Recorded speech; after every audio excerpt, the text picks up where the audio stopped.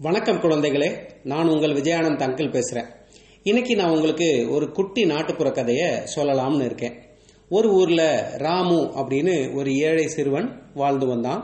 அவனுக்கு ஆதரவா அவனுடைய அம்மாவை தவிர வேற யாருமே கிடையாது. அவனுக்கு அப்பா இல்லை. அவங்க அம்மா கூலி வேலைக்கு போய் அவங்க 2 பேரும் சாப்பிட்ற அளவுக்கு சம்பாரிச்சிட்டு வந்தாங்க. அந்த பணம் அவங்க 2 பேரும் சாப்பிட்றதுக்கு தான் சரியா இருந்தது. ராமு அதே ஊர்ல ஒரு சின்ன பள்ளிக்கூடத்தில் படிச்சு வந்தான். கொஞ்ச நாள்ல அவங்க அம்மாவுக்கு உடம்பு சரியில்லாம போச்சு. சத்தான சாப்பாடு இல்லாம கடுமையான வேலைகள் மட்டுமே பார்த்து வந்ததுனால அவங்க அம்மாவுக்கு உடம்பு சுகம் இல்லாம படுத்த படுக்கை ஆயிட்டாங்க. அவங்க அம்மா வேலைக்கு போகாததுனால ராமு பள்ளிக்கூடத்துக்கு போகிறத நிறுத்திட்டான். அவங்க சாப்பாட்டுக்கே ரொம்ப கஷ்டப்பட ஆரம்பிச்சாங்க. அவங்க அம்மாவுக்கு அப்பதான் ஒரு விஷயம் ஞாபகம் வந்தது. ராமுவோட அப்பா உயிரோட இருக்கும்போது ஒரு விலை உயர்ந்த கல்லை அவர் ரொம்ப பாதுகாப்பா பரன் மேல ஒரு பானைக்குள்ள வச்சு பாதுகாத்து வந்தாரு. அவர் என்ன சொல்லியிருந்தாருன்னா, இது ரொம்ப விலை உயர்ந்த கல்லு, இதை நம்ம இப்ப பயன்படுத்த வேணாம், பிற்காலத்துல நம்ம பையனுக்கு ரொம்ப பயனுள்ளதா இது இருக்கும், அதனால இது இங்கே இருக்கட்டும், இப்போதைக்கு நாம வேலை பார்த்து உழைச்சி நமக்கு கிடைக்கக்கூடிய பணத்தை வச்சு நம்ம வாழ்க்கையை ஓட்டுவோம் அப்படின்னு சொல்லியிருந்தாரு. அதுக்கப்புறம் அவங்க அப்பா இறந்து போன பிறகு அவங்க அம்மாவும் அதே மாதிரி அந்த கல்லை பயன்படுத்தாம தன்னுடைய உழைப்பை மட்டுமே நம்பி தன்னுடைய மகனை வாழ வச்சுட்டு வந்தாங்க. இப்ப அந்த கல்லோட ஞாபகம் வந்ததும் அவங்க அம்மா ராமுவை கூப்பிட்டு என்ன சொன்னாங்கன்னா, ராமு இங்க வாப்பா, உங்க அப்பா பரன் மேல பானைக்குள்ள வச்சு ஒரு விலை உயர்ந்த கல்லை பாதுகாத்து வந்தாரு, அது உன்னுடைய எதிர்காலத்துக்கு அப்படின்னு தான் உங்க அப்பா ரொம்ப பாதுகாப்பா வச்சிருந்தாரு. இப்ப அதை பயன்படுத்த வேண்டிய நேரம் வந்துடுச்சுன்னு நினைக்கிறேன். நீ அந்த கல்லை எடுத்து ஒரு துணியில முடிஞ்சு இடுப்புல வச்சுக்கோ. பாதுகாப்பா பட்டணத்துக்கு போய் ஏதாவது ஒரு நகை கடையில அந்த கல்லை கொடுத்தனா அவங்க உனக்கு நிறைய பணம் தருவாங்க. அந்த பணத்தை எடுத்துட்டு வா, அதுக்கப்புறம் நாம நம்மளுடைய வாழ்க்கையை அமைச்சுக்கலாம் அப்படின்னு அவங்க அம்மா சொல்லவும் ராமு சரின்னு சொல்லிட்டு அந்த கல்லை வாங்கி பார்த்தான். அந்த கல்லை பார்த்த ராமுக்கு ரொம்ப ஆச்சரியமா போச்சு.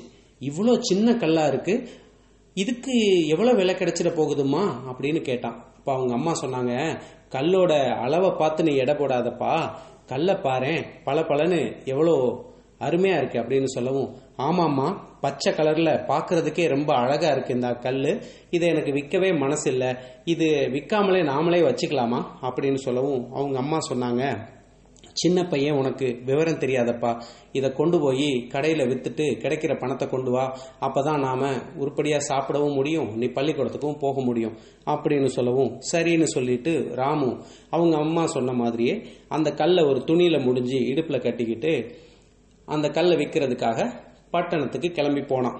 போற வழியில ஒரு காட்டு வழியை அவன் போயிட்டு இருந்தான். அப்போ அவங்க அம்மா கட்டி கொடுத்த சாப்பாடை சாப்பிட்றதுக்காக ஒரு கிணத்து மேட்டில் உட்காந்து அந்த சாப்பாடை பிரித்து சாப்பிட ஆரம்பிச்சான். அப்போ கொஞ்ச நேரத்தில் அங்கே சில திருடர்கள் வந்தாங்க. அந்த திருடர்கள் இவனை பார்த்ததும், என்னடா பொடிப்பயலே, இந்த காட்டில் நீ தனியாக உட்காந்து என்ன பண்ணிட்டு இருக்க, என்ன சாப்பிட்ற அப்படின்னு கேட்கவும், எங்கள் அம்மா பழைய சாதம் கட்டி கொடுத்தாங்க, அதை தான் சாப்பிட்டுக்கிட்டு இருக்கேன் அப்படின்னு சொல்லவும் அவங்க கேட்டாங்க, கையில் எவ்வளோ பணம் வச்சிருக்க, ஏட்ரா அப்படின்னு சொல்லவும், என்கிட்ட பணம் எதுவுமே கிடையாதுங்க, என்கிட்ட ஒரே ஒரு கல் மட்டும்தான் இருக்கு அப்படின்னு சொன்னான். கல்லா, எங்க காட்டு அப்படின்னு சொல்லவும் இடுப்புல முடிஞ்சு வச்சிருந்த அந்த சின்ன கல்லை எடுத்து காட்டினான். அதை பார்த்ததும் திருடர்களுக்கு தெரிஞ்சு போச்சு, இது ஒரு விலை உயர்ந்த ரத்தின கல், பார்த்தாலே பளபளன்னு பச்சை கலர்ல இவ்வளோ அழகா இருக்கே அப்படின்னு சொல்லிட்டு ஒரு திருடன் கை நீட்டி ராமு கிட்ட இருந்து அந்த பச்சை கல்லை வாங்க போகும்போது இன்னொருத்தன் கேட்டான், எங்க இருந்துடா உனக்கு இது கிடைச்சது அப்படின்னு சொல்லவும் ராமு சமயோசிதமா என்ன சொன்னான்னா, இதோ இந்த கிணத்துக்குள்ள இருந்துதான் கிடைச்சது அப்படின்னு சொன்னான். என்னது, கிணத்துக்குள்ள இருந்தா அப்படின்னு கேட்டாங்க. அப்ப அவன் சொன்னான், ஆமா, கொஞ்ச நேரத்துக்கு முன்னாடி இந்த கிணத்துல இறங்கி குளிச்சுட்டு தான் நான் சாப்பிட வந்தேன். கிணத்துக்குள்ள இது மாதிரி ஆயிரக்கணக்கான கற்கள் கிடக்கு, பாக்குறதுக்கு ரொம்ப அழகா இருக்கே அப்படின்னு சொல்லி நான் தான் ஒரே ஒரு கல்லை மட்டும் எடுத்துட்டு வந்தேன், மீதம் ஆயிரக்கணக்கான கற்கள் எல்லாம் இந்த கிணத்துக்குள்ளதான் கிடக்கு அப்படின்னு சொல்லவும் அந்த திருடர்கள் எல்லாம் அப்படியா அப்படின்னு சொல்லிட்டு தாங்கள் கையில் இருந்த மூட்டை முடிச்சுகள் எல்லாத்தையும் அப்படியே போட்டுட்டு தாங்கள் உடுத்தி இருந்த உடைகளை கூட கலட்டாம பொத்து பொத்து பொத்துன்னு கிணத்துக்குள்ள குதிச்சாங்க. அத்தனை பேரும் கிணத்துக்குள்ள குதிச்சதும் ராமு எட்டி பார்த்தான். பார்த்துட்டு அவங்க தரையில வச்சுட்டு போனாங்க இல்லையா, அந்த மூட்டை முடிச்சுகளை லேசா விலக்கி பார்த்தான். பார்த்தா அவங்க எங்க இருந்தோ திருடிட்டு வந்த நகை நட்டு பணம் எல்லாம் அந்த மூட்டைக்குள்ளதான் இருந்தது. ராமு கொஞ்ச நேரம் யோசிச்சான். இவங்களே திருடங்க, இவங்கிட்ட இருந்து நாம கொஞ்சம் எடுத்துக்கிட்டா தப்பே இல்லை அப்படின்னு சொல்லி தன்னுடைய ரத்தின கல்லை இடுப்புல நல்லா இறுக்கமா இறுக்கி முடிஞ்சுக்கிட்டு தன்னால தூக்க முடிஞ்ச அளவு இந்த கையில ஒரு மூட்டை இந்த கையில ஒரு மூட்டையை தூக்கிக்கிட்டு ரொம்ப வேகமா தன்னுடைய வீட்டை நோக்கி ஓடி போய் சேர்ந்துட்டான். அந்த திருடர்கள் கொஞ்ச நேரத்துல கிணத்துக்குள்ள எதுவும் இல்லை அப்படின்னு தெரிஞ்சுக்கிட்டு கஷ்டப்பட்டு அந்த ஆழமான கிணத்துல இருந்து மேலே ஏறி வந்து பார்த்தாங்க. பார்த்தா அவங்களுக்கு தெரிஞ்சு போச்சு, சிறுவன் தங்களை ஏமாற்றிட்டு ஓடி போயிட்டான் அப்படிங்கிறது. 2 கையிலையும் தங்க நகைகள் நிரம்பிய மூட்டையோட வந்த ராமு தன்னுடைய அம்மா கிட்ட நடந்தது எல்லாத்தையும் சொன்னான். அதுக்கு பிறகு அவனும் அவங்க அம்மாவும் எந்தவித கஷ்டமும் இல்லாம தங்களுடைய வாழ்க்கையை வாழ ஆரம்பிச்சாங்க. சரி குழந்தைகளே, இந்த சாமர்த்தியமான சிறுவனின் கதை உங்களுக்கு ரொம்ப பிடிச்சிருக்கும்னு நினைக்கிறேன்.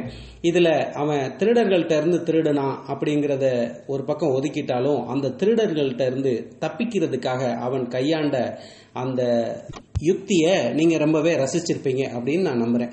இந்த கதையை உங்க நண்பர்களுக்கு சொல்லுங்க. உங்களுடைய நண்பர்களும் இது போன்ற கதைகளை கேட்கணும் அப்படின்னு விருப்பப்பட்டாங்க அப்படின்னா நம்முடைய தமிழ் ஸ்டோரிஸ் ஃபார் கிட்ஸ் அப்படிங்கிற சேனல்ல 100கணக்கான கதைகள் இருக்கு. அந்த கதைகளை எல்லாம் உங்களுடைய நண்பர்கள் எப்படி கேட்கறது அப்படின்னா பிளே ஸ்டோர்ல போய் பாட்பீன் PODBEAN அல்லது காஸ்ட் பாக்ஸ் CASTBOX இந்த 2 ஆப்ல ஏதோ ஒரு ஆப்பை டவுன்லோட் செஞ்சு அதுல இருந்து தமிழ் ஸ்டோரிஸ் ஃபார் கிட்ஸ் அப்படிங்கிற நம்மளுடைய சேனலை தேடி எடுத்து ஃபாலோ அல்லது சப்ஸ்கிரைப் பண்ணீங்கன்னா உங்களாலையும் இந்த கதைகளை கேட்க முடியும் அப்படிங்கிற தகவலை அவங்களுக்கு சொல்லுங்க. நன்றி, வணக்கம்.